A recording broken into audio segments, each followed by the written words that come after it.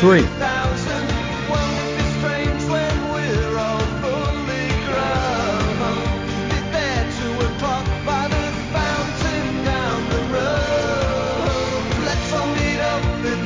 3,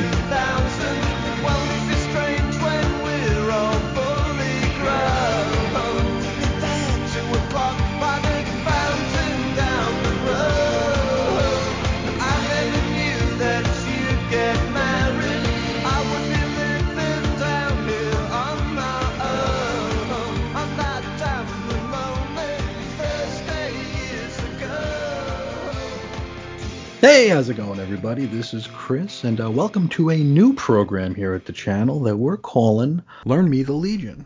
And I come to you ignorant, or more ignorant than usual, because, as the title suggests, we are discussing the Legion of Superheroes, which is something I don't know a whole heck of a lot about. Despite owning, for whatever reason, I'm a ridiculous, very ill man who collects things that he has no interest in.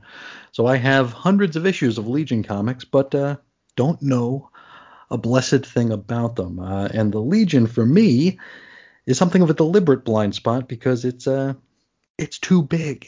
It's very, very big. It's a complex thing. And so, in order to help me navigate these uncharted waters, I have found a friend to come along and guide me by the hand, hopefully very gently, because I'm kind of petrified. And this is a lifelong Legion of Superheroes fan, and maybe I could even call him a doctor of Legionomics. This is Al Sedano. How are you, Al? I'm good, thanks, Chris. I'd say more it's like a bachelor's. just a bachelor's. Maybe some post-grad work. There are plenty I know who definitely have a doctorate more than I do. But I think with your level of expertise here, I think you'll be able to help me navigate these very choppy waters, because I look at all these Legion books, and it's one of those things. I mean, I am a lifelong X-Men fan, and people will ask me, "Hey, where do I start?" and and it's like, well, okay, you could start at the first issue, but you're not gonna get what you want out of it if you're expecting what you see on the screen and what you see in the cartoon. That's not what you want. With the Legion, I mean, I remember growing. Go ahead. Legion is like the X-Men, except instead of spread out among 8 books, it's in one book. It's yes, but just eight different boots, reboots. Well, there's that too. I remember growing up on Usenet, and Usenet was the place that I hung out at because I think we had like a 1200 baud modem. That's not a 12,000 baud modem. This is like 1200. So this is like black and white. This is monochrome AOL 1.3 monochrome, where it would take minutes to open up text. No images, just text. So where would I go to find my information? It would have to be Usenet, because that was text, even though it would take me minutes to open each one. And there were, the rec.books.comics.art, whatever they were, on those BBS boards. That's where I would go. And, you had DC, you had DC.Crisis, you had DC.Superman, DC.Batman, then you had DC.Legion. And I'm trying to figure out what's what. I'm trying to see which way is up. I grew up a Marvel guy, so DC was all new to me, and I was just trying to get my footing half-heartedly because I wasn't buying the books at this point. But I remember going into the Legion one and hearing reboot, 3-boot, 5 years later. It's Baxter. I did not know any of this. I didn't know what anybody was talking about. And then, like, when people would ask questions, they're like, well, that depends on if it's here, or here. And it's like, but why? It's the same characters. I just didn't understand it.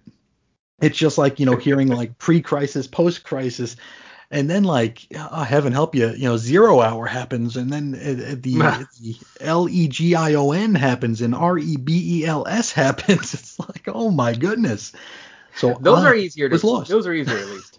I would hope so, but we'll eventually get there. Now, before you go through a introduction to this franchise,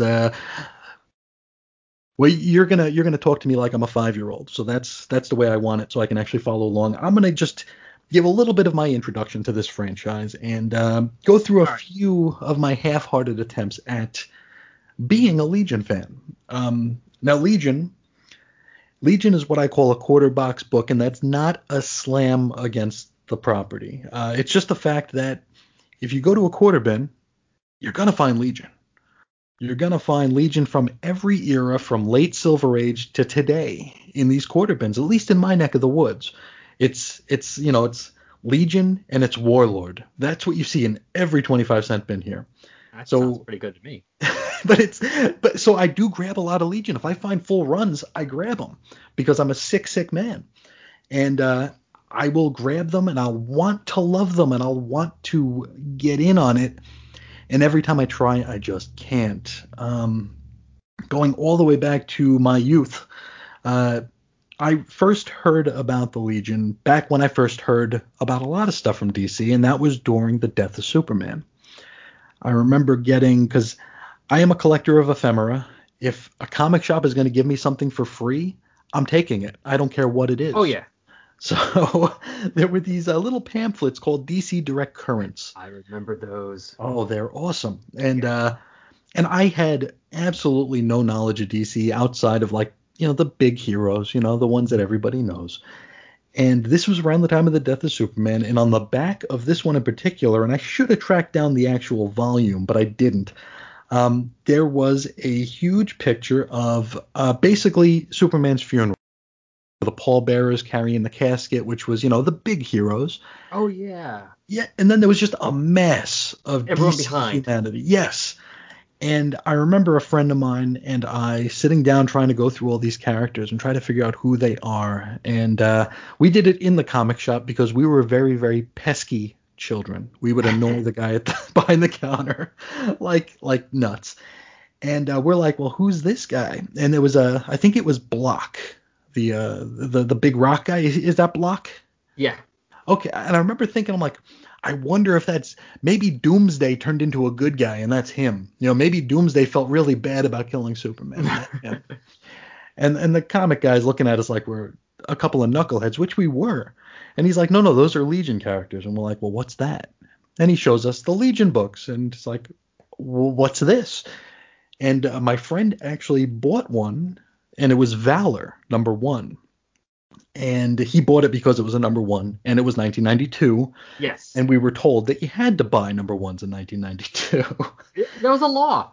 It was the law. It was the law that you couldn't go in and out without buying a #1. So he bought Valor. And how do you say Valor? Do you say Valor or Valor? I say Valor. Okay. Valor. Or So wait, hold on. sure. Valor. Valor. Okay. Yeah, that's how I do it. I Because didn't think about this. I've heard people say Valor, and I've heard people say Valor because it's Mon-El, right?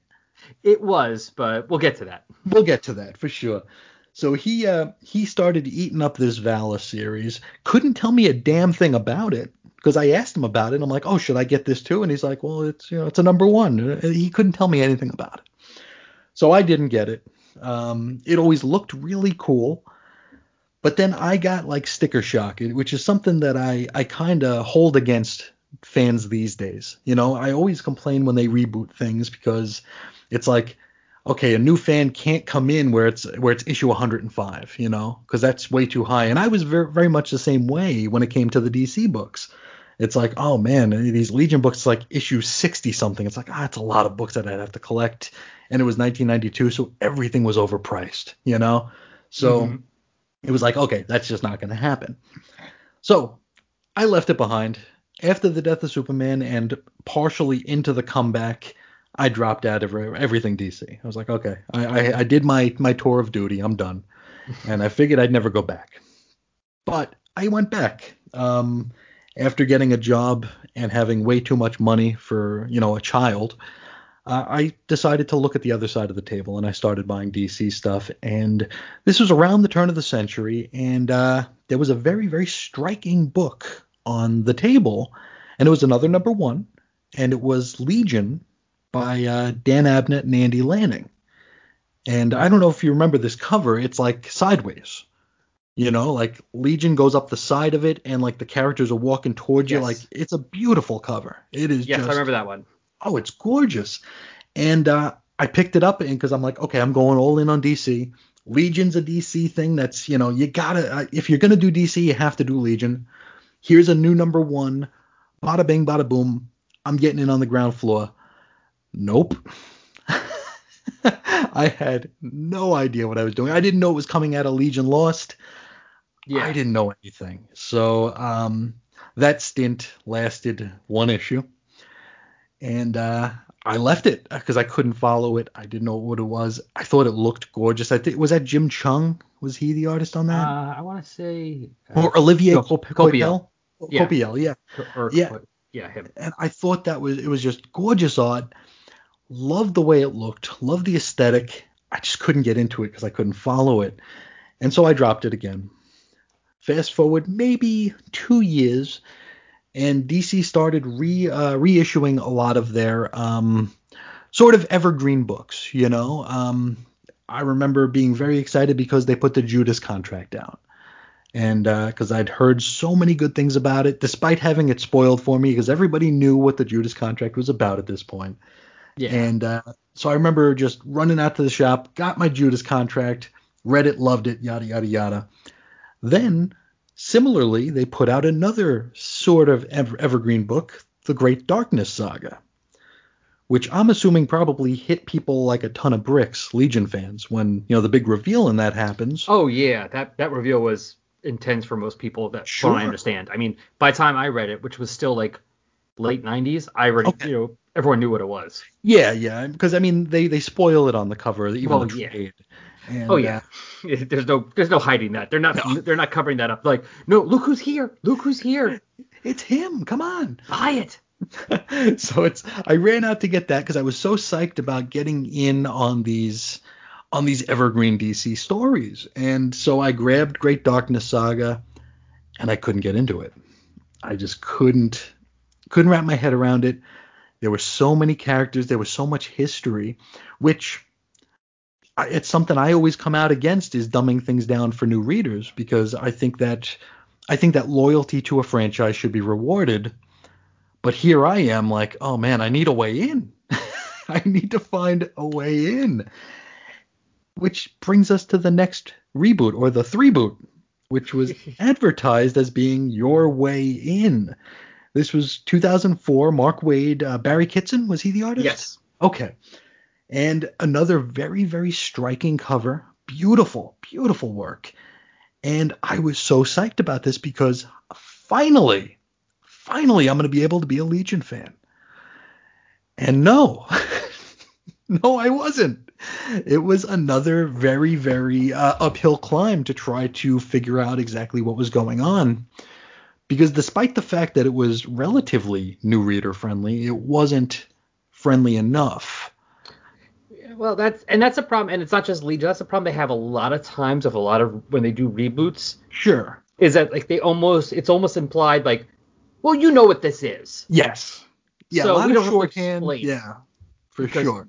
you're used to this. You know this already, Mm-hmm. and so it's like, what if we don't? Exactly, because it's like they're advertised. These new number ones are always said to be for these new readers. And we see it all the time. And it's like just because you're buying Moon Knight number one doesn't mean that there aren't another 150 issues called Moon Knight out there. Yeah. So you're not gonna know everything. And any attempts that they do make to like they used to put out like Marvel would put out like the saga books, like Wolverine Saga, where before they'd start a new volume, it's like here's everything you need to know before you buy issue one, and which was okay, but it was a lot of text. It was like Yeah. walls of text. No. I And liked it when Marvel used to do those fold out covers from the inside, yes, and they would say yes, it'd be like, here's the list of people you need to know, yep, and here's a brief sentence about them, mm-hmm. and then here's roughly what's going on here. Absolutely. That I I used to like thought that those. was the perfect way to catch people up because that's actually how I came back to Marvel Comics. It was an issue of X-Force with a fold-out cover, and I opened it up, caught me right up. I already was somewhat familiar with the characters because I read them before, But I knew all about what was going on with them now just from that fold out, and I was able to I was off to the races, you know. But Say this what you will we about Claremont issues of X-Men, but at least when you read it, you're like, well, that's Storm because they're saying her name is Storm. yes, That's Wolverine. Okay, this is Dazzler. Who's it? Oh, this guy's called Mr. Sinister because they're saying Mr. Sinister 5 times. He say what you will, you at least knew who the characters were at that point. They weren't like, who is this guy? We don't know who they are. Exactly. I think comics lost a lot of their innocence when we decided that we were way too cool and smart for that. Especially when, you know, you're someone like me who's trying to get in on such a storied franchise as something like Legion, or someone trying to get in on the X-Men, because I couldn't imagine. I mean, I'm doing a show right now where I'm getting reacquainted with the X-Men, but I have 30 years of fandom under my belt. I couldn't imagine what a new person thinks. And though, you know, my knowledge might actually be baggage, so they might actually have a better time than I do. So who knows? Yeah. But Anyway, the thing is, of course, yeah, it's like, yeah, you can reboot stuff and make it reader friendly, but the problem is eventually you're gonna have 100 issues, exactly. and then it's like, what, you just redo everything every year and restart everything, or Mm-hmm. Yeah, so like every time you film a movie, he's got to get bit by the spider, you know, yeah, every single time. we gotta kill those Waynes again. Yep. we need Zorro, and we need pearls all over the alley. But I dropped out of that one. I came back briefly post, I believe it was Infinite Crisis, where they brought Supergirl in. I was like, Mm-hmm. was that Infinite Crisis? I think it Yeah, was. yeah, it was the Okay. end of Infinite Crisis. She goes to the future. Yeah, she Yeah. spends time in the future. Very cool. Okay, so yeah, I tried doing that because you know I have a hard time with the far flung future. So any kind of lightning rod I can use to like feel sort of comfortable, I'll give it a try. Couldn't get in on that either, and I stopped again until around Brightest Day, and because I remember the cover of the first issue of Legion had a hand wearing a Legion flight ring and a Green Lantern ring. Yeah. And I was like, okay, I'm in. You know, I want to see what this is all about. Nope. Well, Couldn't get in on that either. as much as like Paul Lewis, that era wasn't the best eras either. There's some decent stuff, but not the best stuff. It seemed kind of lame duck, you know, like it was just like we need to put a Legion book out, so here's a Legion book.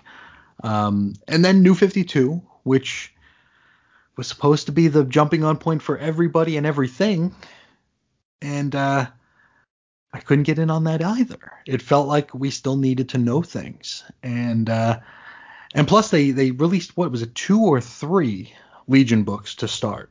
Yeah, two. 2, okay, it was Legion of Superheroes and Legion Lost, right? Yes. And like Legion Lost was like ridiculously dark, and everyone got like mutilated in the first crossover or something like that. Yeah, the Legion Lost. They changed writers and direction pretty quickly, and Okay. it changed up. And also the thing about this one was Legion after New 52 was like Batman and Green Lantern.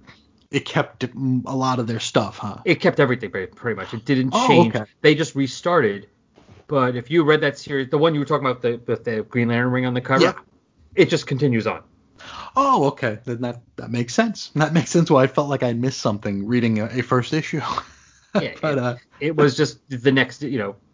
oh boy, man. But It was yeah, that's a New 52s. That's a whole another can of worms of the mistakes made there. and hopefully we'll get there. But I remember, you know, they canceled it. What was Yes, it, like 21 issues or something, and then it was 22 or just 23. I forgot yeah, the top of my and then head. it was Yeah. just gone. And this is something that Reggie and I would talk about a lot. The fact that DC and the Legion of Superheroes is a property that only DC has and only DC can do. You know, Marvel does not have, you know, they've got characters inspired by the Legion. They've got characters who look like the Legion. They've got characters who were supposed to be in the Legion and were kicked out by DC, but they don't have like a one-to-one, Hi, right? Nightcrawler. Yes, there he is. Like they don't have a one-to-one. Similarly to how DC prior to the New Age of Heroes and the Terrifics didn't have Or a Fantastic Four. Fantastic Four. Yeah, so Marvel would cancel Fantastic Four, and it's like you want to like slam your hat on the ground. It's like, Marvel, you're the only ones who can do a Fantastic Four, so why don't you have it? And same with DC. It's like, you're the only ones that can have a Legion. Why? I have no interest in reading it, but I want you to have it, you know? Yeah, closest Because Marvel has is the Imperial Guard. that's it, the Shi'ar, yeah. So it's like this is just so DC DNA that I think it should exist. Whether or not I'm going to read it doesn't matter. I just think it should exist. And when Rebirth happened and we saw that first scene in DC Universe Rebirth with Saturn Girl, despite the fact that I know Saturn Girl, I don't care about Saturn Girl, but I was so happy to see her there because it was a tie back to DC history. It felt right. It felt like something that belonged. Yeah. And of course, we'll eventually talk about how that all went in the toilet. But it was just, I was just so happy that the Legion was back on the table. And of course, they're back now. I bought the first few issues. I haven't read it. I think I have like an acute allergy to Bendis at the moment. Maybe I'll get over it. Maybe I won't. Wait a while now. Wait a while. Yes. But that's where we're almost up to current day. And that's kind of where my ins and outs. 2016, I started blogging. And it was a DC only blog for about 4 years. And one of the reasons I started it was so I could learn more about these blind spots I have. Things like the Roy Thomas pre-crisis corner, the whole Earth 2 Infinity. stuff. Yes, all the Earth 2 stuff, the All-Star Squadron, Infinity Inc. All that stuff was stuff I wanted to know about. Similarly, the Legion, I wanted to learn about it. And so I'd start with Silver Age stuff. I did some Levitz and Conway Bronze Age stuff. And one that I really loved was issue 306 with Starboy. I thought that they really, really shined when they did these character focuses, but anytime they did anything else, it lost my attention. I've mentioned it before. I do have a weird dissonance with future settings. I can't relate. Yes. And I don't know that I'm alone in that, but I also don't know that it's, a widespread thing since the Legion are a very, very popular franchise. But I have a really hard time to invest in a future. I felt like there were too many characters. Anytime I'd pick up a book, and this is all on me, picking up random issues and seeing, a half dozen or even a dozen colorfully dressed superhero children, it's like there are a lot of characters here. And it also felt like every time I picked up an issue to review or even just to read for fun, they were having an election. It's like every at a certain time. period of time, they did do a lot of that. Oh boy, and it's like, well, now you're going to be the leader, and who's stuffing the ballot box, and who's trying to cheat? It's like, why are we doing? Can't we just fight bad guys? It just felt like very, very samey. Although it was fun thing that they did do for a while was that the elections were actually held by the readers. They were legit. Yeah. I think that's cool. If you elected somebody, they had to make them the leader. So, if the writer wasn't planning on that, well, too bad. They got to work around it. Yeah. And I remember they did something like that in Young Justice during the Peter David run. Toward the probably like 2/3 of the way in, they had an election, and I believe Wonder Girl won it. The fans wrote in and picked her. But those are like my main turnoffs, the main challenges I'm going to be facing here, trying to become a Legion fan. But while I've talked for way too long at this point, I'm going to send it over to you so you can give us an overview of this wonderful franchise and also share with us how you discovered them, when you discovered them, why you stuck with them, some of your favorites, some of your least favorites, stories, characters, whatever you want to talk about. The floor is yours. All right. Well, first of all, I want to say something about some of the turnoffs you have to see if because that's going to be our hurdles, obviously. Certainly.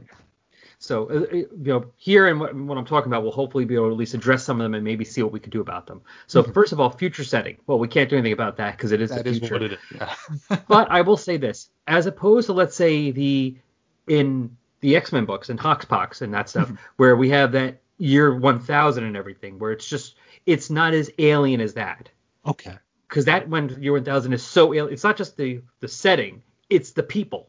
It's the whole thing, yeah. Everything is weird and bizarre. Here in the Legion, it's still it's more technologically advanced, but it's no more than like Star Trek. Okay. And they're still people. Sure. Yeah, I it's mean, not just essences and it's not the post-human type thing, yes. and they're not like looking at the humans like they were, like we came from that. Oh my God, they're just still people. Many of them are aliens, but still, it's like Star Trek. It's like Spock is Spock. He's weird, but he's He's just a still a guy. character. Yeah. Yeah, and that's what the Legion is. The Legion is just kind of they're just people there. Most of the motivations are still motivations that you can understand. Okay. For most people, most of the villains are still motivated. It's not some weird, are we going to ascend or not thing. Going with that again. It's, I want to steal money. I want money. I want power. Sure. I like to kill people. I'm a sadist or whatever it is. But that's what the villains' motivations are. The same as anyone the Justice League would fight or anyone like that. Sure. So just remember, it's like the setting is just, that's just the dressing. Yeah. So it's not as weird as that other stuff. So we can't change the fact that it's in the future, but just something to keep in mind. That's like, yeah, it's the future, but they're flying a rocket trip to Mars. But the same thing is like we're going to, I'm going to, going to California from New York. Sure. Same thing. Too many characters. Well, I can't really stop it from being too many characters because it is called the Legion, and they mean that literally. But what we're going to try and do here throughout the show is try and introduce Chris to spotlight a few characters more than anyone else. Like even ignore stuff with other people and just focus on these characters. So then when we get to some stories that actually have a couple of them, he'll actually have hopefully a reason to give a damn. There you go. And we're going to try and avoid the election issues. At least for a while. Especially in the next couple of months, because I think we're all electioned out. Yes, and I might have to rechange some of my thoughts because I think one of them might be an election issue. Well, we can let a couple slide in. But anyway, so yes, the Legion. So we'll get to my introduction within a minute because I figure it's going to make more sense if we give a brief overview for you and anyone listening who just might not even have a clue. Mm-hmm. They might be like, I've never read that. I have no idea. So we're just going to have a brief overview of that to make it as easy as possible. Try and do as simple as possible. And also that way, when we throw out some of these terms you mentioned, it makes sense. Yes. So Legion started as a Superboy story back in Adventure Comics 247, came out in April of 1958. And it actually wasn't even the first time. And actually, Adventure Comics 237, there was a sort of, it's sometimes considered a proto-Legion story, because back in that day, they did that a lot, where they would kind of like have an idea, throw it out there, and then later on do it again. I mean, there was a Supergirl story before Supergirl came out, first appeared. Okay, yeah. They did like a character, a sort of Supergirl that went away. I read that issue today, actually, 237. It was like the Interplanetary Vigilante Committee or something. Superboy comes home and everyone's a robot. Oh, the robot duplicates, Oh, you read that one? I'm looking at the page right now to see what it's up, see what it's about. Wow. Everyone in the town's a robot. He can't figure out there's even a robot Superboy, and they all try and kick him out of the town. So he destroys them all. And then all of a sudden he goes looking for clues and realizes, oh my God, I got to get out of here. And he gets away just before this giant nuclear kryptonite bomb goes off. Okay. Missile shows up and blows up the whole town. And then he sees a flying saucer, and this flying saucer is like, we're the Interplanetary Vigilante Committee. And, we didn't have to bother with Earth because you were there, but we heard about these criminals who've been collecting all this kryptonite, and they wanted to get rid of you, so they were arranging to send a missile full of kryptonite to Smallville. So basically, they pull the Blazing Saddles technique. They made a fake town, filled it with fake people, and they covered the real town with a fog so that the missile would hit the fake town. Oh, wow. And apparently they're going to go get the bad guys. We don't even see the bad guys get caught. Oh, that's great. And at the end, it's like Superboy's like, because Pa Kent's like, but son, how did they learn your secret identity? He's like, I don't know, Pa. But hopefully, I'm assuming, I guess, we'll never know unless, of course, there's some reason for them to come back to Earth. And they never do. No, as far as I know, they never do. But it can be considered a proto-Legion story. For sure. Because you see like 2 or 3 of them. So, yeah, that's what but jumping forward to Adventure 247, Superboy joins the Legion, and we're going to get into that story in a little bit, the whole thing. And the Legion has some appearances, but here's the thing: it was one of those things back then where they wanted to see how things did. Mm-hmm. So the next time Legion appears is a year later in Adventure Comics 267 in 1959. Oh, wow. And then in 1960 they have they appear at a Supergirl story in Action Comics 267. Mm-hmm. And then going forward now the ball's rolling. In 61 they have like 6 different appearances throughout the different Superman titles. They get more titles now. Adventure, Superboy, Superman, and then it keeps going on and on until in 1962 with Adventure Comics 300 they replace the Tales of the Bizarro World stories that were appearing in there. And they actually get the headline of Adventure Comics. Gotcha. Straight through to Adventure 380, it's the Legion of Superheroes is Adventure Comics. Okay. And usually with Superboy, sometimes Supergirl, sometimes both. Mm-hmm.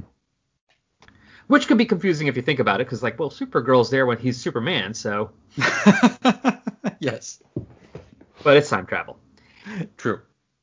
And stuff happened. And here's the thing about the Legion: because they were in their own little corner, they can kind of do some stuff sometimes. I mean, characters died and didn't always come back. Mm-hmm. And stuff would happen. So they're there until Adventure 380. And then they got moved from the lead in Adventure Comics to a backup strip in Action Comics. Okay. Action Comics 377 to 392. Okay. And then after that, they got kicked out into occasional backups in Superboy. Like every 2 or 3 issues, there'd be a Legion 5-page story. Mm-hmm. So I don't know what was happening. Maybe I think Mort Weisinger stopped being the editors. I think around that time. So maybe the new editors just didn't want to deal with them. Gotcha. So they seem to be not doing too good until 1973. They did a 4-issue Legion of Superheroes series. It's volume 1 of Legion of Superheroes. Yes. Except it's all reprints. Gotcha. Nothing new in there. So that already starts a bit of the confusion because volume 1? No, you don't want to read volume 1 because that's all reprints. I've seen those in the shop, and because it's weird when you have when Superboy and the Legion just changes to Legion, it's volume 2 somehow. It was always and that's weird. Why. Yeah. And that's one of the reasons why volume 1 is a reprint series. But that sold up well enough because right around that time, they started becoming more of a feature in Superboy, starting with issue 200.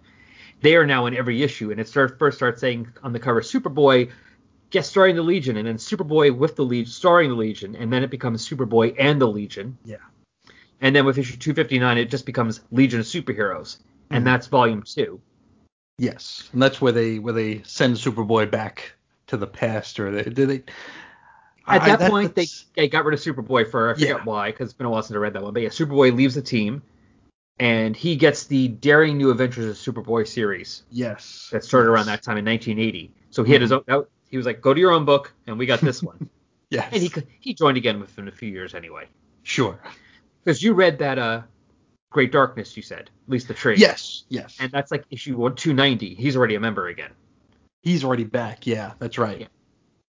So Legion continues on, and around that point, especially after Great Darkness, Legion was actually one of their top-selling titles, along with the Teen Titans. Sure. Because that's the new Teen Titans by Wolfman and Perez. Mm-hmm. So they did this in '84. They did the same thing they did with the new Teen Titans. The hardcover. If you remember that. Yeah. Exactly. So starting with issue 314, Legion of Superheroes, which is the volume 2 one, changed its name to Tales of the Legion. Mm-hmm. And they had a new series, volume 3. At the same time, volume 3 of Legion of Superheroes came out on that new special Baxter paper. Mm-hmm. Which is why, and that's just called by people the Baxter Run. Yes. So you hear that. And those ran simultaneously for a year, and then Tales of the Legion stopped doing new stories of 325, and as of 326 until it ended with 349, it just reprinted the Baxter series. Mm-hmm. Because just for anyone who doesn't know, the Baxter series, they did the same thing with Teen Titans and The Outsiders, which I guess that means Outsiders was one of their bigger titles. Maybe, yeah, because they changed that to Adventures of the Outsiders for the reprint run. Yeah, but the premise for that for DC was that we're going to put out this comic shop only new series, and the old series is going to go on for a year, and you can still buy that in the The newsstand. Newsstand, that's what I was looking for. Thank you. And then after a year, it's going to start reprinting the new series. So therefore, if you don't have a comic store with you, don't worry, you'll be able to find the issues soon enough. Mm-hmm. So the Baxter series ran until 89. It ended with issue 63. Mm-hmm. And then after a few months of having no Legion stories, in 89, they started up a new volume. It's technically, it is volume 4, but it's called by most people 5 years later. Now this is where I get confused. Well, very simple. You open it, page 1 of issue 1, and it says there, there's a big Starfield in the back, Starfield, and big letters on the front. It just says 5 years later. There you go. And everything just jumps ahead 5 years. So it continues the continuity from Legion Volume 363, just 5 years after that. Okay. Exactly. It jumps everyone ahead 5 years later. And that's one thing that actually, because this is the run that I started reading. Okay. And because here's the thing. We've gotten past, now we're in 89-90, so we're past Crisis on Infinite Earths already. Sure. For the most part, and this is one thing I liked about the Legion when I started reading it, for the most part, that stuff still counted. Mm-hmm. Outside of the Superman, because they had the pocket dimension for Superboy, right? Yes, because so that's the problem now. Superboy had been as a member. Yes. And then obviously after Crisis, they had to get rid of Superboy. Mm-hmm. So they had they came with this whole little thing that there was a little pocket dimension that was created that there wasn't Superboy. Yeah. But they had to kill him. But at least you could say, even though he was dead at this point, well, all the stuff anything that still involved Superboy happened. It's like, okay, we can't have Jimmy Olsen be in continuity anymore as part of the Legion because, that's Superman stuff. But anything that happened with Superboy or Lana Lang or Pete Ross, we could still say that happened. Mm-hmm. So, and there even was a issue of Legion in the backstory. I think it's like issue 18, where one of their there's like basically there was something that happened that kept the effects of Crisis from interfering with them. So, unlike a lot of other series, like where if you're reading Superman, and I'm not saying it's a knock against these things, it just is. If you're reading Superman after Crisis, you did not have to read any or care about Superman at all from the Bronze Age or earlier. Sure. Or even 2 years before John Byrne took over. You don't have to care. You can ignore those issues completely. They don't matter. Mm-hmm. For better or for worse, they don't matter.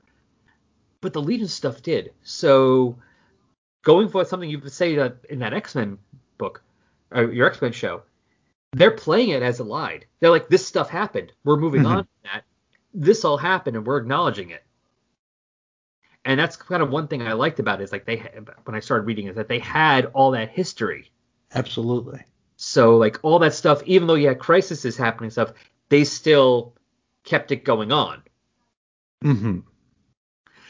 The Valor thing, real quick, basically the Superman office after a while apparently had a problem with that and said, no Superman, no Daily Planet, nothing. You have to get rid of all of it. You can't even say it ever happened. So they do a soft reboot where they kind of did, and they actually did it. They did an Age of Apocalypse story. And this is 1990. Okay. So before Age of Apocalypse, where everything got wiped away, and the Legion never existed, and so therefore their greatest enemy had basically just rose to power and conquered the entire universe. And what's that story called? I don't remember the title of it. It's just it's one issue. It's Legion of Superheroes, so that 5 years later, number 5. And you just get a couple of characters, like one normally minor character and one dead character. Dealing with this and basically trying to figure out some way, and they, without knowing what they're doing, and they find some way to recreate the universe, the timeline, the way it should have been. Gotcha. But they can't do it right because they're not the people who did it originally. So pieces had to be changed. There you go. And so therefore things are changed, and so therefore there's no more Superboy, and Mon-El is now called Valor. And does he take the Superboy spot as the inspiration? Exactly. Gotcha. Okay, that makes sense. So again, it's another thing where and I'm not trying to criticize or say wrong, right? I'm just saying I like this and it's different. Is that unlike after, like I say, in Crisis or these other reboots where they just say, well, this is now how it is, and ignore that. They actually was a story we had to change it. They actually say in the story, oh, we had to change this. We couldn't fit this right. We're not the one who did it originally. We don't know what we're doing. Gotcha. That makes a lot of sense. Okay. So Legion of Super, that run ran up until issue 61. Mm-hmm. And there also was a spin-off series called Legionnaires. Yes. And that lasted up until 16. And that's when Zero Hour happened, and the creators who were taking over decided, let's just wipe it all away. Is this around the time where Keith Giffen blew up the Earth because no one was watching? That was issue 38. Yes. Okay. Okay. Yes. That's one He of the covered- stories that always Yeah. made me want to read the Legion, was that like Keith Giffen was just testing his editors to see if anyone would notice that he blew up the Earth, and like Oh, nobody did. Yeah. Yeah. And that's like I said, the 5 years later run is the run I love. Okay. And it's twisted and confusing because there's no more Legion, and so they're all using their real names. Mm-hmm.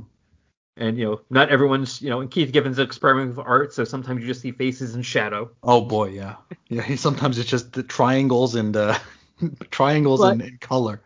I realize I kind of have a thing for like these things are like where they do this, like they were superheroes and now they're not being superheroes anymore, and this is how life goes for them afterwards.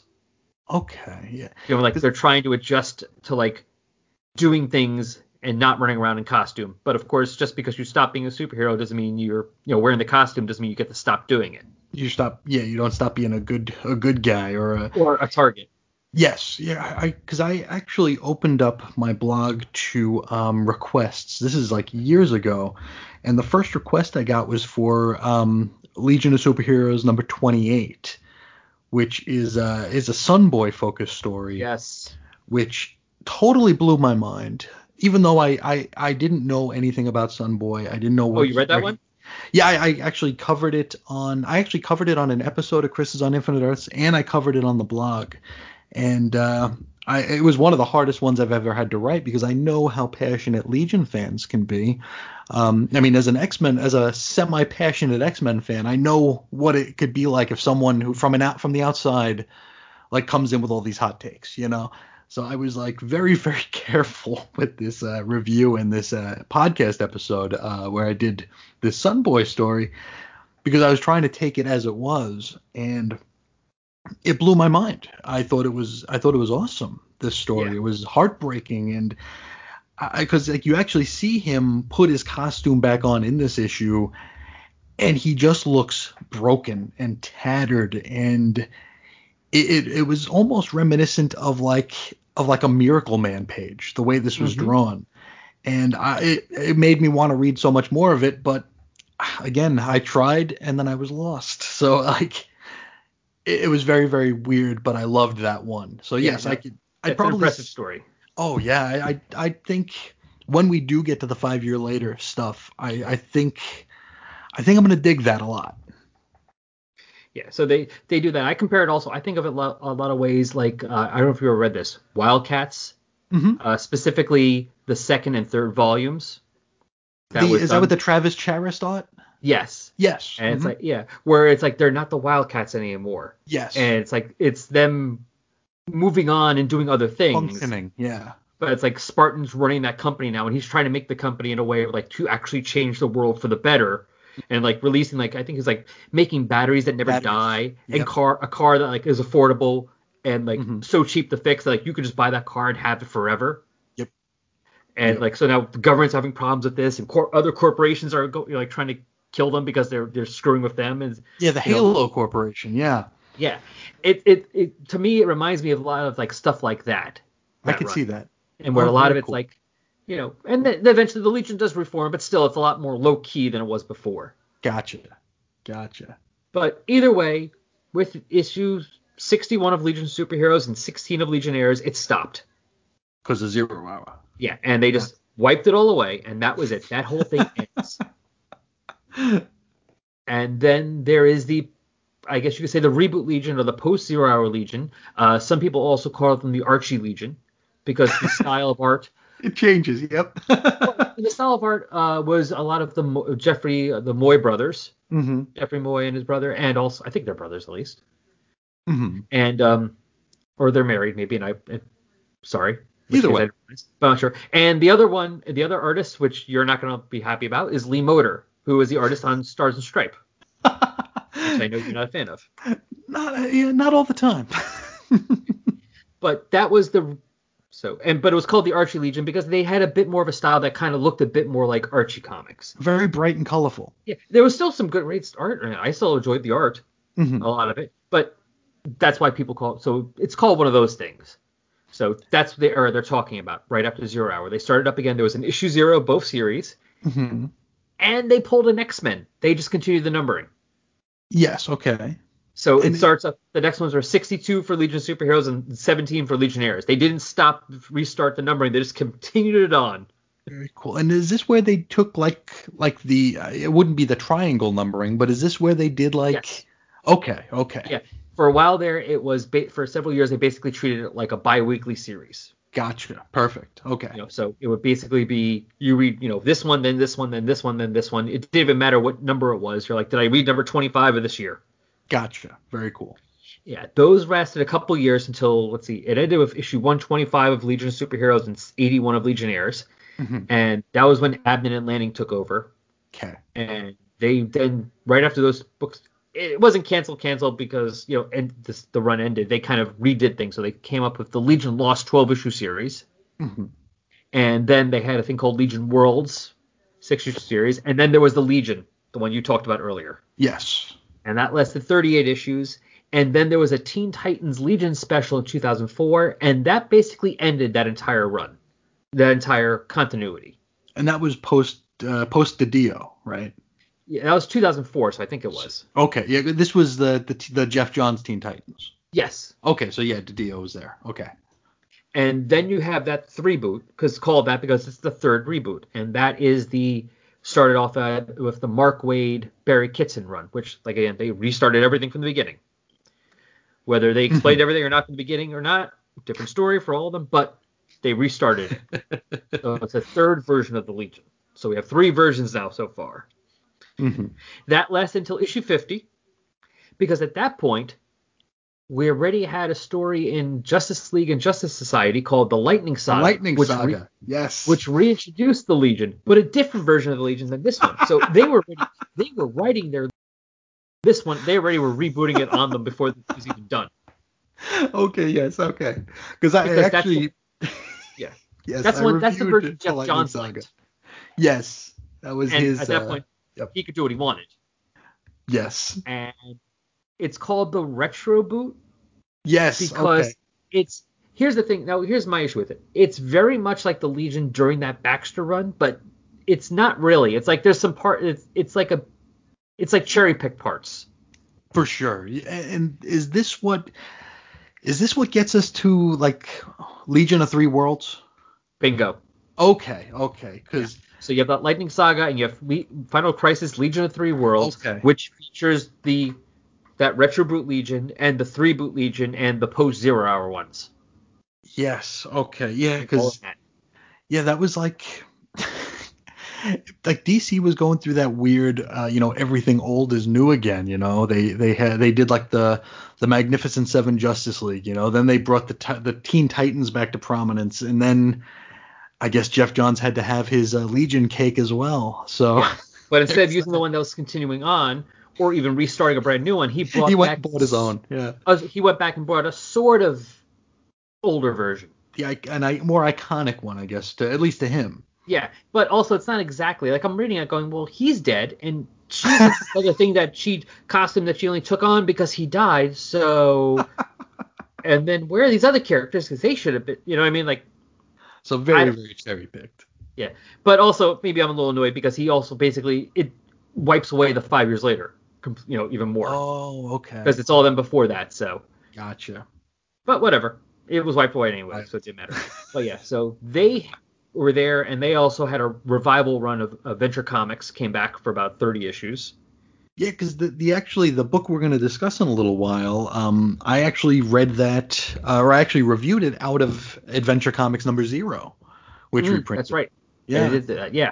And then they brought it back with issue 504, because that's when Adventure Comics ended originally, to 529. Although, of course... Those were digests, right? Adventure Comics... The original series of Adventure Comics eventually became digest around like the last dozen or 2 dozen issues. Gotcha. And ended with 503. Gotcha. So they just continued the numbering with the new Adventure Comics. And that brought back Connor Kent, right? A lot of that was that Superboy. Okay. Yeah. Although, of course, the thing is, Jeff Johns then stopped writing it. So, so like they had some issue. They had some Legion backups in those first few issues, and it tied in a lot with the Superman stuff going on at the time, which was the New Krypton stuff. Yeah. And there was a lot of stuff that Jeff Johns had put in the backup stories he did for Legion that he was seeding, and well, he never became the writer, so a lot of stuff never happened. So that era is kind of messy because you already have these issues, and then they got their own series back for about 16 issues, and then we had New 52 happen, which didn't stop anything. They just kind of more or less continued. So you had the New 52 series and Legion Lost out of New 52, and they both got canceled. And then basically Legion's been more or less gone until the new Bendis series. Gotcha. And that came out of the Superman books. Yes, the Bendis Superman books. Yeah, his stuff.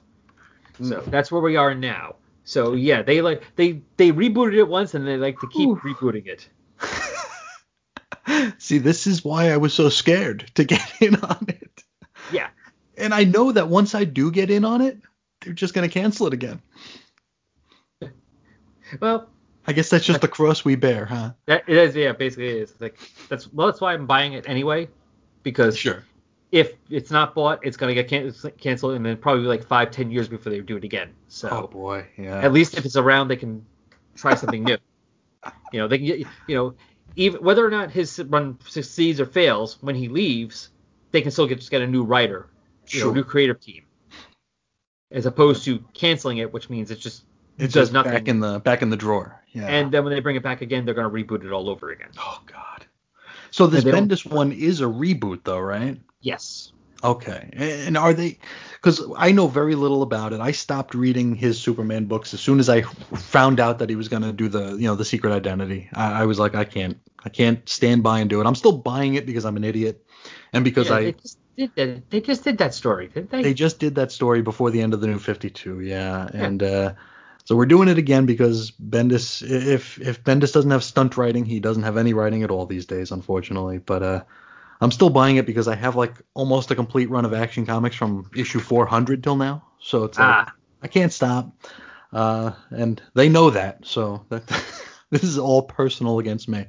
But I remember seeing that there's a lot of like ties to current DC, at least in the materials, like the pictures. I see like Aquaman's trident is part of it. Yes. So I like that because, like I said, I have trouble with the future stuff. So if they are trying to tie lore in, I think that's something I can get in on, Yeah.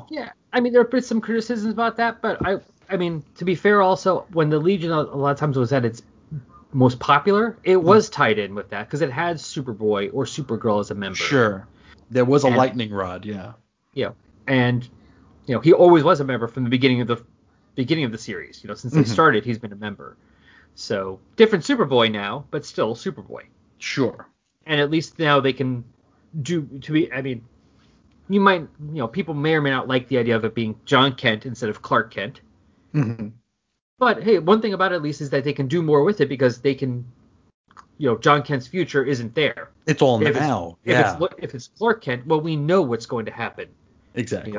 They can't kill him. No, he's going without to it being grow a up. whole big thing. They can't have him be involved with anybody seriously because it's like we all know what's happening. Exactly.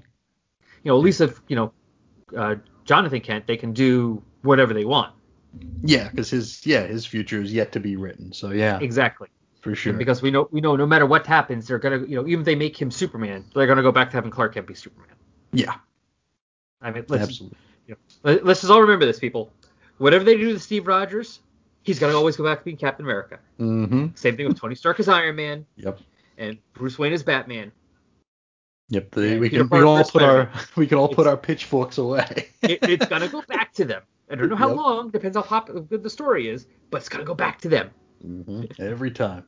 It's like I feel funny when people get complain about that stuff. It's like, oh, that's so cute. You're new, aren't you?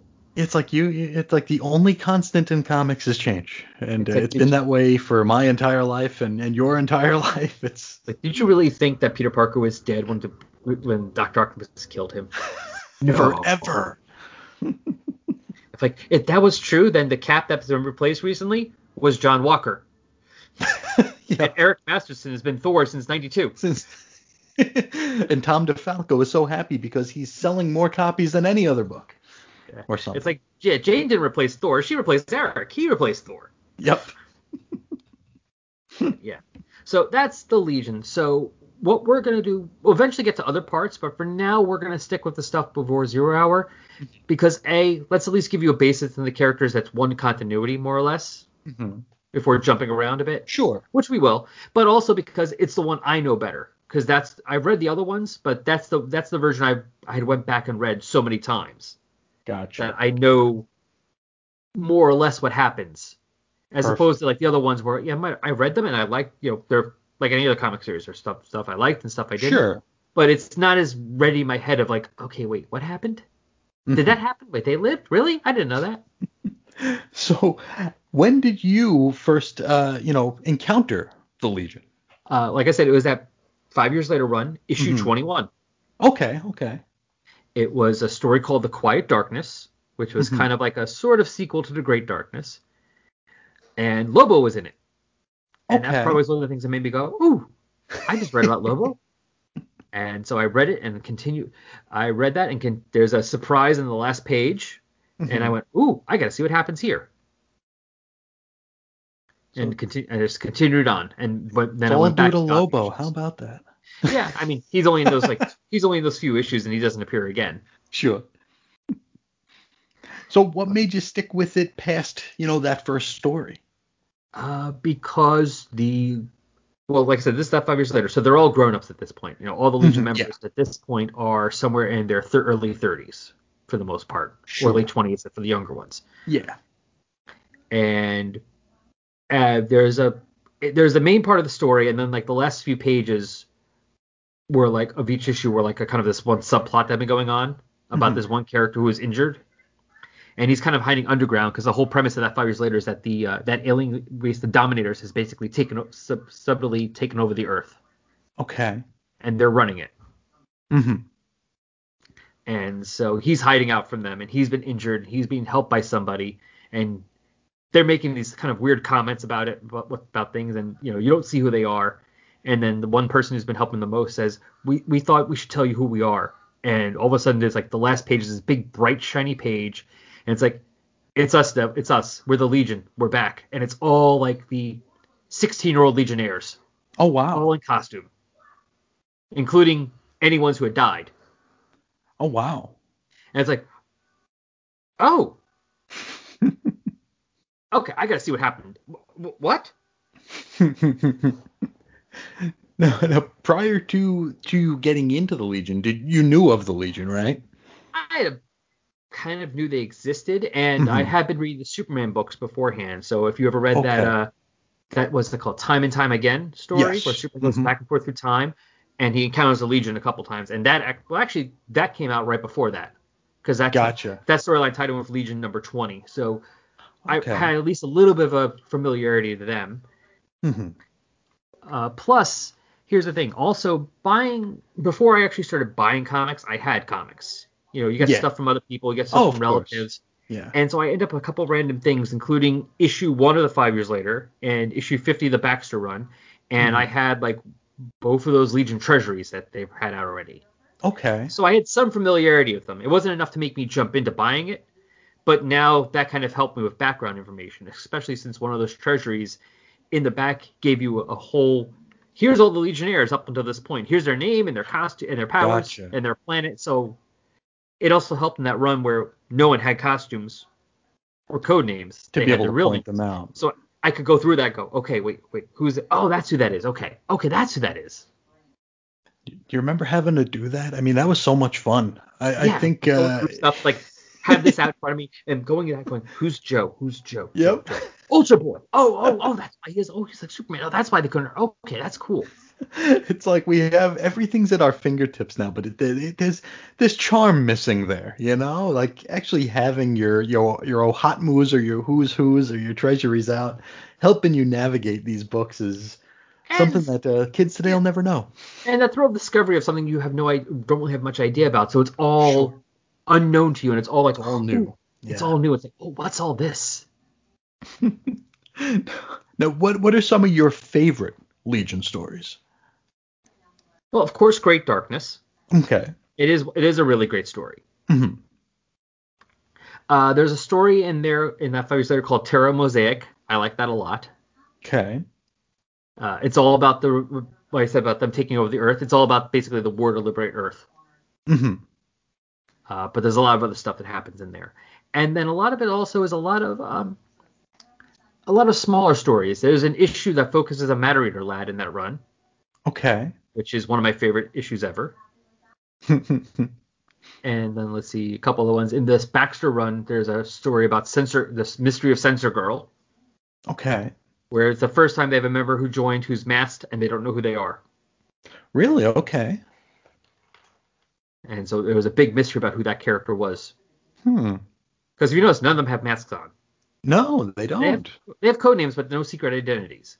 Gotcha. It's all public knowledge. Sure. And so this is the first time they had somebody who was It was unknown. hidden. Yeah. And then also in the Baxter run, the conspiracy. There's a story called the conspiracy that leads up to issue 50. Okay. And there's also a couple. Actually, some of their early stories are pretty good too, like the original Mordru story. Because at that point, young Jim Shooter had taken over. Okay. Because This is when he started was like writing the book. 12 or 13, right? Yeah, and he actually he was very influenced by the Marvel books. Yeah. So those are some ones I like. There's a lot of other ones too, but I can't remember every single one. Are there any stories that stand out to you as being pretty rotten? Pretty rotten. Or especially rotten? Well, there's one or two early stories because a lot of those early Silver Age stories sometimes are just like a bad punchline. Little throwaway, yeah. Yeah, it's kind of like or because they were all basically just done to make the Superboy look good. Mm-hmm. Mm-hmm. So some of those early ones are kind of stinkers. Sometimes Gotcha. you're like, Yeah. really? They can be a little silly, yeah. Yeah, it's like not just silly. It's just like, you could have done better. You've done better before. Why are you not doing better now? So now, if you were approached by someone, say me, who wasn't going to do a show, someone who just was wanted to get in on Legion and came to you and said, Al, Doctor of Legionomics, where do I start? Give me one book to start. What would you tell that person? If I were just going to send them on their way and that's it? Yeah, you'll never see them again. A good possibility would be Legion Lost. Okay, the Not one the from new mid 90s. Yeah. Okay. Early 2000s. Oh, okay. Because the whole premise is at the end of issue 120, the end of the series before, is that something went wrong and there was this there were these holes in space or whatever, and like the Legion was trying to save their ship they were in or something, and like exploded, and that was it. And then issue 1 of Legion Lost starts, and it's like 6 or 7 of them are stuck in part of that ship, and they have no idea where they are. Okay.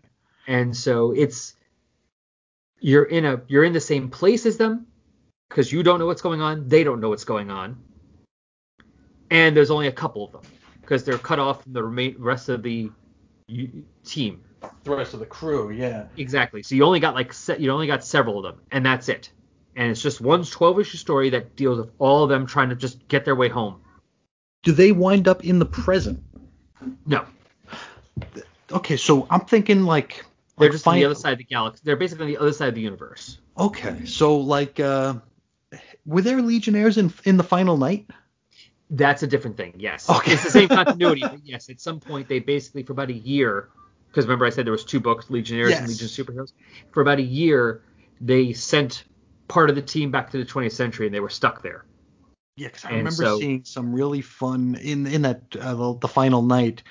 There were some really fun scenes with Brainiac 5 and Lex Luthor. I thought those were really, really fun the way they went back and forth. If I'm thinking of the right thing, am I? Yes. Okay. Yes. Okay. It's just a couple years earlier. Gotcha. Okay. Yeah, but that's one thing is that Legion Lost at least is completely separate. So you can kind of easier onboarding. And actually also that part of Legion of Superheroes might not be that bad either, even though it's like, okay, so you lose the future thing. It's just another group of heroes. But because they're stuck in the 20th century, you only get so many of them. Gotcha. So it kind of forces everything to be small, and so you can focus on these characters, and then by the time they get reunited with everyone else, you have a core that you can go with. Gotcha.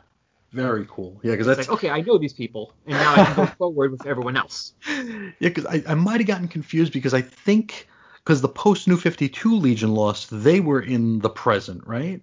Yes. Because they crossed over with the Teen Titans and then got mauled or mutilated or whatever. The culling. Yes. The culling. There it is.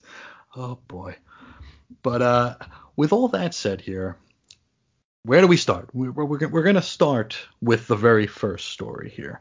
We're going to take a look at the Legion of Superheroes from Adventure Comics number 247. This one had an April 1958 cover date. It was written by Otto Binder, or Otto Binder, however you want to say it, with art by Al Plastino and edits by Mort Weisinger. I'm sure the letters and colors were by somebody. I couldn't tell you who. And Mort probably didn't give a damn anyway. It's also true. Mort did not care. But we're going to go through this story now, just to, I don't know, kind of cap this one off here. We talked about the entire run. We've talked about our histories or my lack of history. Now we're just going to kick it off with just a regular old little synopsis here. And now our story opens with a very bookish-looking Clark Kent walking down a Smallville street. And of course he's young.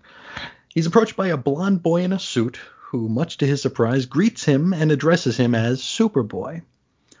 And so he rushes home to change into costume just so he can go on patrol and hopefully forget about the fact that someone knows his secret identity. I love that. If I don't worry about it, no, it'll go away, right?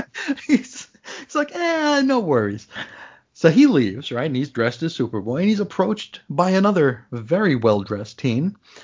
And this one addresses him as Clark. And, of course, he is in his cape right now, so that is troubling. Moments later, a young lady asks him to give her regards to the Kents.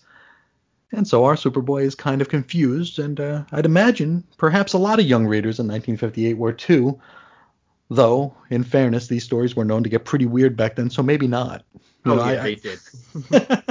It feels like anytime I would read a Bronze Age story, because like you said earlier, I was a post-Byrne Superman fan, so anything that came before Crisis, anything that came before Man of Steel, I didn't care about. I didn't think it mattered. You didn't have to. Yeah, you didn't have to, so there was really no impetus to pay attention to it, or at least to make notes of what happened in them. In the years since, in the interim, I've grown to really love the Bronze Age, have a wild appreciation for it, love so many of the characters. Vartox is one of my favorites. I love all that stuff. And I remember it's like I'd review like 5 or 6 Action Comics from the Bronze Age in a row, and every single one of them had him trying to protect his secret identity from somebody. Oh, God, yeah. It was that was the all-important thing, is my secret identity. Was it. Or someone would find it out, and then they would get conked on the head at the end of the issue and forget it. Or die.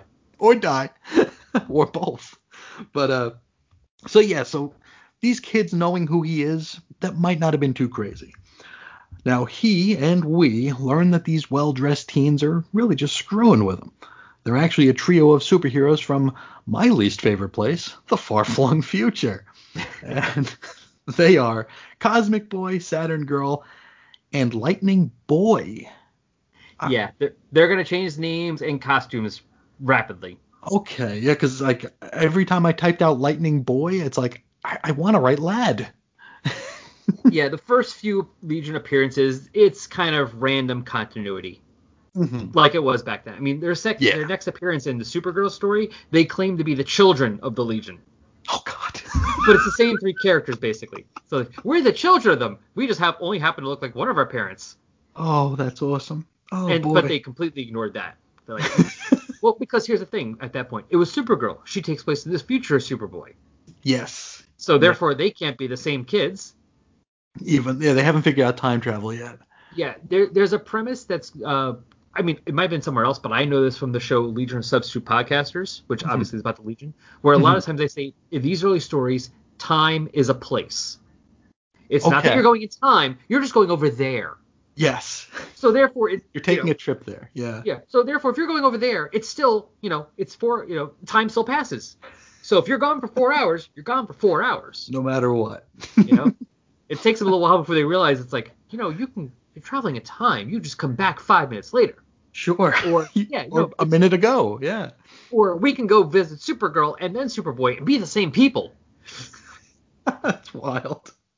Now, our kids here, they inform Superboy that he is considered to be the greatest superhero of them all, and that their superhero club was actually inspired by his widely known exploits. Then, like you do, they offer him a trip to the 30th century via a time bubble, and they do so in order to make him a full-fledged honorary member of their crew. And just like you said, bada bing, bada boom, the decades and centuries literally zip by. They're actually Yes. they're driving by dates as they Yeah. finally arrive in the long from now. So they arrive in 30th century Smallville, which is quite a strange place. There are space sightseeing trips. There's intergalactic ice cream, which I hope doesn't taste nearly as horrible as astronaut ice cream. Do you remember astronaut ice cream from elementary Yes. school and stuff? Yes, I do. Oh man, and we would be so psyched for it. We knew it was going to be crap, but we would be But so psyched. it And sounds like cool. oh yeah, the teacher would cut it into little squares and pass around the plate, and everyone would take one. I'd get stuck. I mean, my last name's at the end of the alphabet, so I'd get stuck with like a strawberry sliver, which was like losing 3 coin tosses in a row. It's Oh, like, see, at least strawberry I like. oh I man, was I fine with that. just oof. I think Superboy feels the same way because, like he says, this Martian ice cream is out of this world. Yes. And I can imagine the yum at that is like, yum. This is good. I need the recipe. But But that's the other fun thing about these books right here. It's the 50s or 60s version of the future. So you notice there's still an ice cream soda shop because why yes, wouldn't there be? because those aren't going anywhere. Because that guy's wearing the hat still. He's got that outfit. It's true.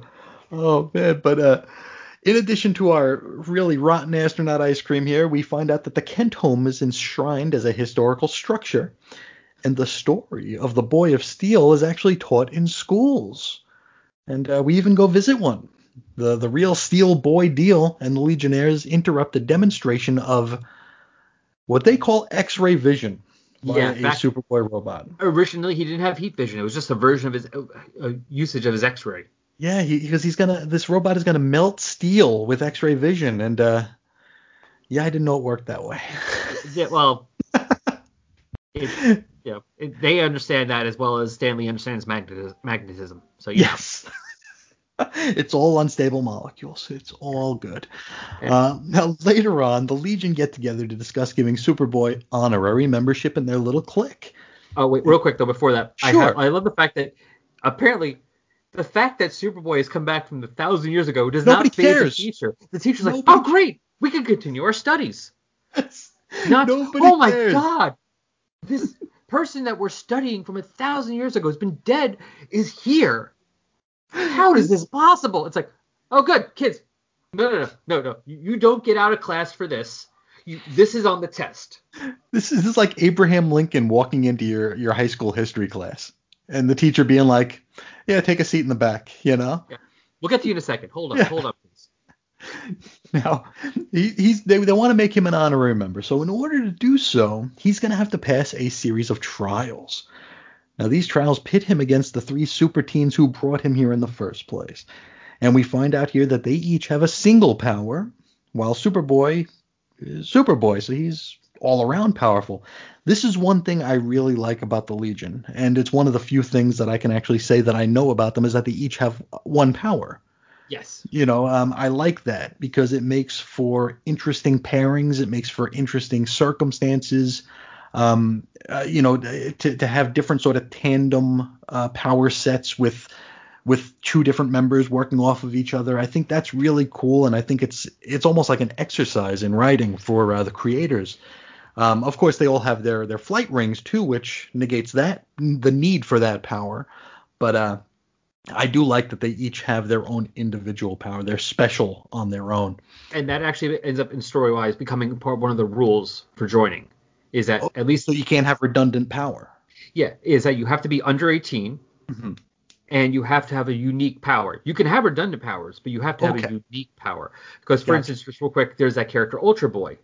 Yes. He has all the powers of Superboy basically. Hmm. but he has one of his powers is that they call it penetravision, which can see through lead. Oh, so he can do what Superboy can't. Superboy cannot see through lead, so he has a power that the others don't have. Gotcha. You can still have redundant powers, Mm-hmm. but as long as you have a unique one. Gotcha. Okay. So like if we have two characters whose only power is they can run fast, Then one of them has to be out. only one gets in. Gotcha. But Okay. if one of them can run fast and also shoot lightning bolts, Then he's good to go. then because now you have power, your power is fast, your power is like especially the first guy who's already in there, that's just running fast. Then the new guy's like, well, you can join because you have the lightning powers at least. You have a specialty. Very cool. And great, you can also run fast. That's awesome. We got two of you. We snuck away in because you got to get some. You can't only just have one person with super strength. You need a couple of them. Of course, yeah. Now, these trials begin here, and our first one has Superboy facing off with Saturn Girl, and her power is described here as thought casting. Okay. Now, the deal is... They had vague ideas about psychic powers back then. Yes. As we'll see in the story, they're very vague. Now, the deal here is that they got to raise a sunken statue from under the sea. Now, the competitors head seaward to go get that statue. However, Superboy's telescopic vision spies that Superboy robot from earlier. We can assume it's the same Superboy robot, but for all I know, Smallville might be full of them. I don't know. It's Smallville's. That's the reason Smallville is on the map at all. Is Superboy. Why do you think his house is like enshrined and everything? It's like this is their money. This is where their tourist money and everything comes from. We are the home of Superboy, damn it. Exactly. Metropolis like, yeah, we got Superman. Like, no, shut up. Ignore them. We have Superboy. He lived here. Yes, he grew up here. Now, we find out that this robot cost $1 million. I have like pinky up to my lips right now. So this $1 million robot has run away from its master. And so Superboy decides to lead the runaway robot back to the classroom rather than to attend to his current trial. Upon doing so, the professor zaps the robot with a nuclear ray. Like you do. Like you do. I mean, he wasn't wearing a lead suit. He wasn't wearing it. Here's my nuclear ray. It comes out of a mirror. Here you go. Yeah, I'm sure they have like a pill that takes care of anything he would get from that. Yes. When that second head grows in, just pop a pill. It's kind of like Transmetropolitan, where they're like, do you smoke? His spider's talking to his system. Do you smoke? No. Well, start smoking. Here's some anti-cancer stuff. You'll be fine. There you go. It's the same thing. Take a pill. Exactly. Now, at the same time Superboy is doing this, Saturn Girl is using her thought-casting power in order to communicate with a giant sea creature. And she commands it to raise the statue, which wins her the trial. So the Boy of Steel is now down 0-1, and he refuses to make any excuses for losing. So then, trial the second. Now this has Superboy facing off with Cosmic Boy, and Cosmic Boy's power is that of super magnetism, which I assume to mean that he constantly smells like Axe body spray, right? Although I think that's just magnetism. That's a super animal magnetism. Oh, sure. Yeah, I like how they're all super something. I have super magnetism. Like, well, what's if someone just has magnetism? They're not good. That could be a unique power. It's like I could just lift a nickel. There you go. I can only stack coins. Now the task before them is to extinguish a big old forest fire. So I guess it's nice to know that there still are forests in the 30th century. We brought them back. Yeah, very good. Now Superboy hits the skies where he is once again triggered by his telescopic vision. And he sees a 20th century era satellite fallen out of orbit, threatening to enter the atmosphere, turn into a flaming ball of death, and ultimately destroy whatever poor city it lands in. And so he foregoes yet another trial in order to save the world. Superboy finds a satellite, the sort that was casually known as a basketball, and then tosses it into a volcanic crater on some other planet somewhere, which hopefully doesn't cause an explosion. But he doesn't stick along. He doesn't stick around long enough to find it. Yeah. Those broccoli-headed aliens. Who cares? Now, while Clark was off playing Cosmic B-Ball, Cosmic Boy fills a nearby lake with stones to cause an overflow to flood the flaming forest. and probably destroying an entire ecosystem. But it would have been destroyed if it got burned up. So sure, yeah, we'll leave that to the 30th century environmentalists to hash over. Yeah. Now, Superboy returns to the clubhouse again, making no excuses for his loss, and thus he's down 0-2.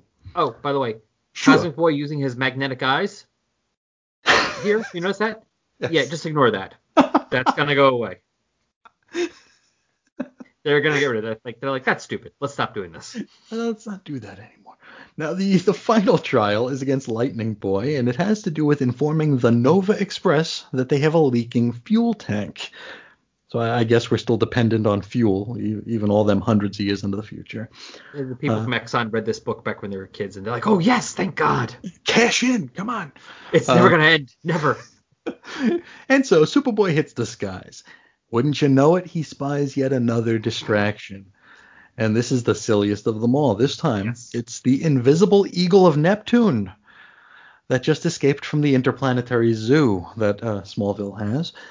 Yeah, zoo stuff happens a lot in the early days, too. I believe it. Now, you see, since this thing is invisible, it's pretty pointless going to look at it at the zoo, right? I mean, that's a boring cage.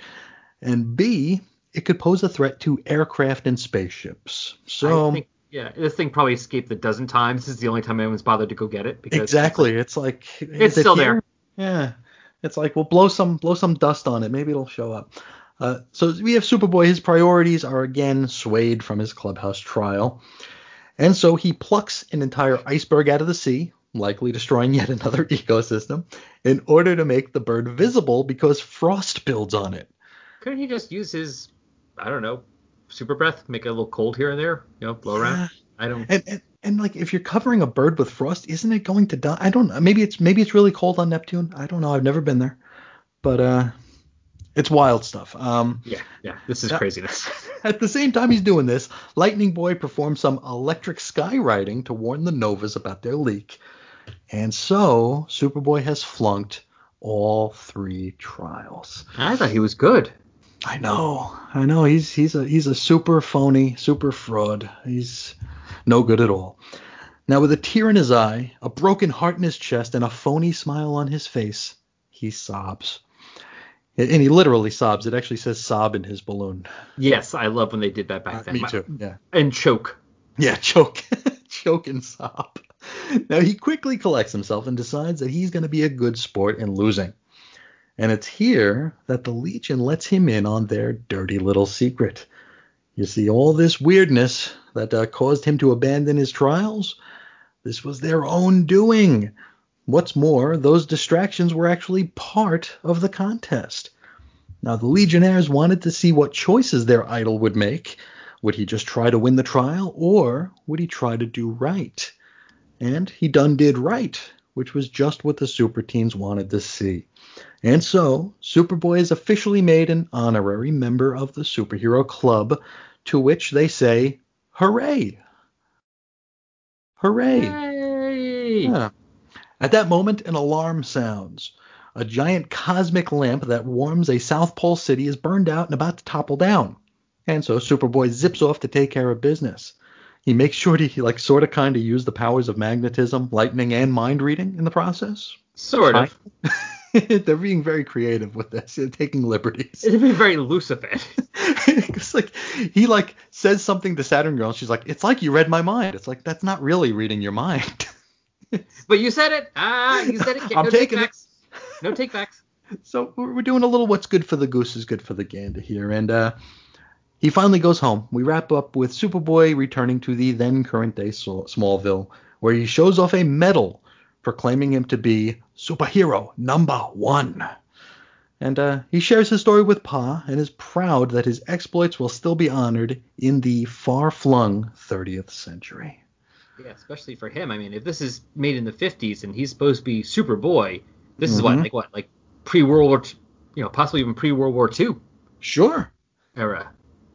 So that's way crazy for him. It sure is. That's a long, long time. So, wow. This is probably the only Legion story that I've read more than 2 or 3 times. But I can't deny that it's fun. I mean, it's got silly. that Silver Age charm. Sure.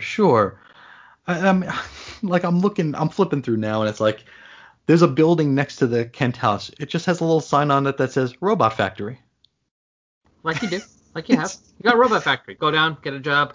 Yeah, it's like, where do you work? Robot Factory. Okay. It does a lot of fun stuff in here. And it As sets up a silly as tradition of Legion hazing, which will happen quite a bit, it especially in is. these early days. Everyone gets screwed with.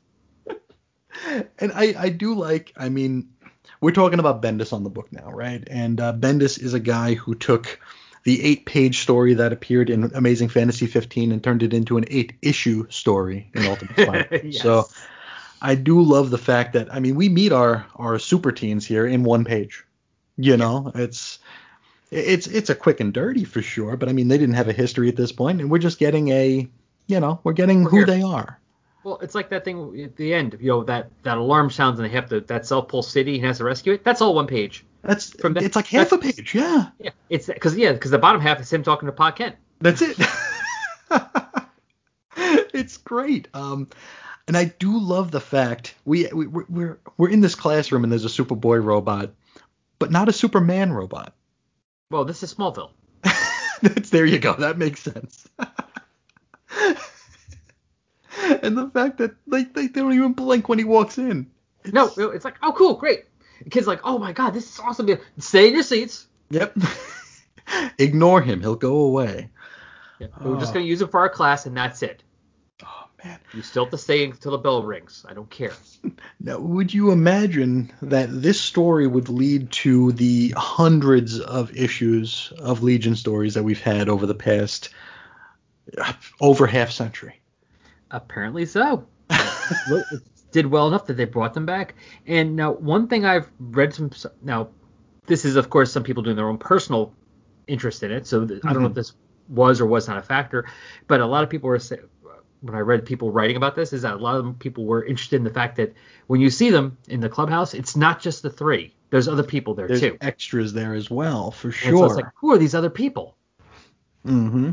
Who's the rest of the team that's here? Absolutely, so yeah. It implies that it's more just three people. There's like a bunch of them already. I didn't even think of that. Yeah, that's a very good point. Yeah, because this could have been, because I'm looking at him now. Yeah. One of them looks like he sort of has green skin. Yeah, I've heard some things I've looked up. Apparently, that may or may not have been a recoloring done once after the story was reissued. Oh, okay. Yeah, because I am looking at a reissue. Yeah, so am I. So he might have just been general, well, because it was the late 50s, Caucasian kid. Caucasian kid, yeah. Because that's what everyone was. Sure. Even in the future. And then later on, they put a green skin one to go, look, it's Brainiac 5. There he is. Oh, man. That's funny. Oh, that's wild. But yeah, I had a lot of fun with this. I always have fun with this story, and it always makes me want to go further, but I've just never had a tour guide to do it with. So hopefully this time out, I'll be able to right some wrongs and actually make some headway and find out just what this franchise is all about. But hopefully. Yeah, hopefully. Fingers crossed. Or it'll be a train wreck. Or it will be a train wreck. Either way, it might be fun to listen to. But wait for the part where Chris runs screaming. or I asked so many questions, you just hang up. We'll see how it goes. Hello? You there? Yeah, who would be? How about you tell the folks what might be coming down the pike over the course of the next couple of episodes here? Maybe give a little bit of the format out. Well, what we're gonna do is, hopefully this will work on him. So we're gonna we did the first appearance and the overview. So now what we're gonna do is we're gonna do some character spotlights, kind of featuring different characters and just focusing on them. And then after that, we're gonna do and then after like a couple character spotlights, we're gonna do an actual just story, just focus on the story. But it features a lot of the characters we'd spotlighted. So hopefully when we get to that story now, he's not completely lost because he's like, I know that guy, and that guy, and that guy. Yes. So I'll be grounded. Yeah. And we're going to start with the founders. Mm-hmm. So next episode, we are going to be doing some stories featuring Cosmic Boy. Mm-hmm. So what we're going to do here is I am sending it to picture now. This is the Legion Rorschach test here. Yeah. So we're just going to see what Chris thinks of when I show him Cosmic Boy and see what I couldn't tell you anything about Cosmic Boy insofar as his powers. One of the things that always made me want to read the Legion was the interpersonal relationships, and I know some of them even like get married, right? Yes. I love that as a concept. I like that this is like a fraternity, a clubhouse. It's a big family, you know. And it does expand, and people get married, and people have kids. Yes. So that's one of the things I was most excited about learning. And when I see Cosmic Boy, he is, one of the elder statesmen, relatively speaking, of course. But when I look at him, all I can picture is those very, very colorful comic covers from Legends, where Cosmic Boy had his limited series. And but other than that, I don't know anything about him. I couldn't tell you his real name. We'll get to that. I couldn't tell you who he might have friendships, relationships, loves, hates with. He's just the kid with did he have the Yes. That's all I know about. As you can see from the picture with the little circle around his hand, it's not He's got eyes magnetic anymore. hands then now. And he has a better costume here than he does in this adventure.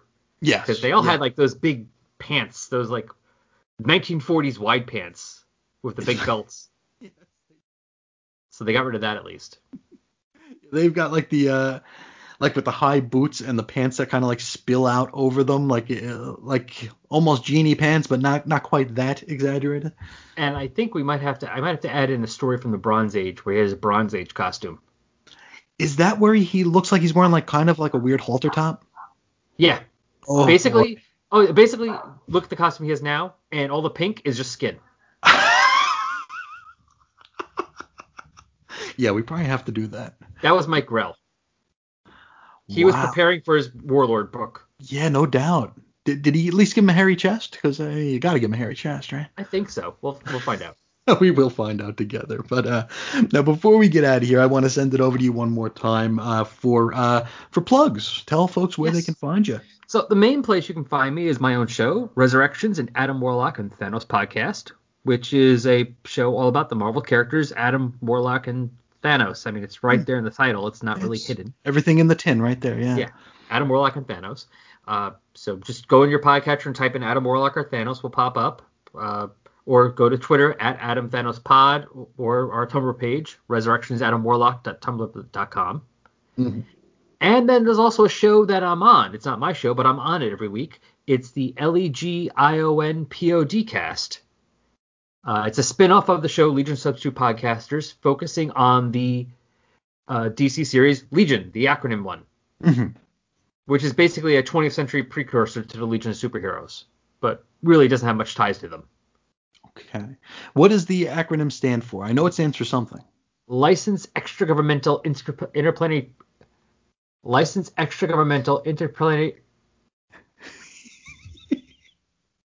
Oh, I was getting stuck. I was getting stuck with the word interplanetary, but that was the right word. Licensed Extragovernmental Interplanetary Operatives Network. There you go. And what is the one that actually has that acronym? There's like, oh boy, when we did the 0 Hour episode of Weird Comics History, we did Rebels. Yeah, where like isn't the L in Rebels like the Legion? I forget what Rebels stood for, but at that point they were. Yeah, so it's like 5 words plus the 5 words from LEGION and an S. Yeah. It's a very long name. But Legion is, so we're covering that. You just go to LegionSubstitutePodcasters.com or look up Legion Substitute Podcasters on whatever podcatcher you use, and we're on that feed. It's a lot of fun. It's a very sci-fi book because it's Legion's. It's something we talked about early on in the show. Legion of Superheroes is very much a superhero book with some sci-fi thrown in. This is a sci-fi book with some superhero stuff thrown in. Gotcha. Yeah, and all the links to where you can find Al will be in the show notes, so you don't have to worry about having to write stuff down right now. It'll all be. So that'll be good stuff. And is there anywhere else that you'd like to send folks? As of right now, no, that's it. And I'm not angry, so yeah, that's all I'll send you. I'm not gonna send you anything else. And over to me, you can find me here. You know, you're here now, chrisandreggie.podbean.com. So you're in the right place if you want to hear me. Lord only knows why you'd want to, but you're here. So thank you.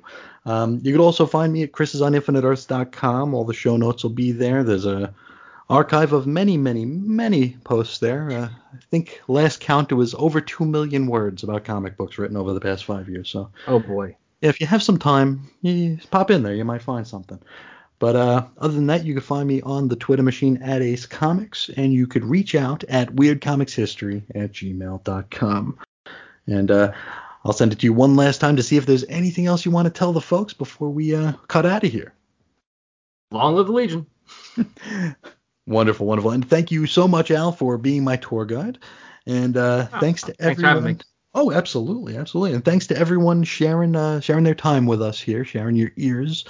And hopefully this is something that folks maybe who are in the same boat as me, people who don't know the Legion but want to know the Legion, maybe you'll get something out of this. Or maybe you know the Legion and you have a Chris-shaped voodoo doll that you're jamming pins into the eyes of right now because I'm so ignorant to something you hold so dear. But I'm working on it, slowly but surely, baby steps. But thank you all so much for hanging out. And until next time, as always, I'll talk to you again real soon.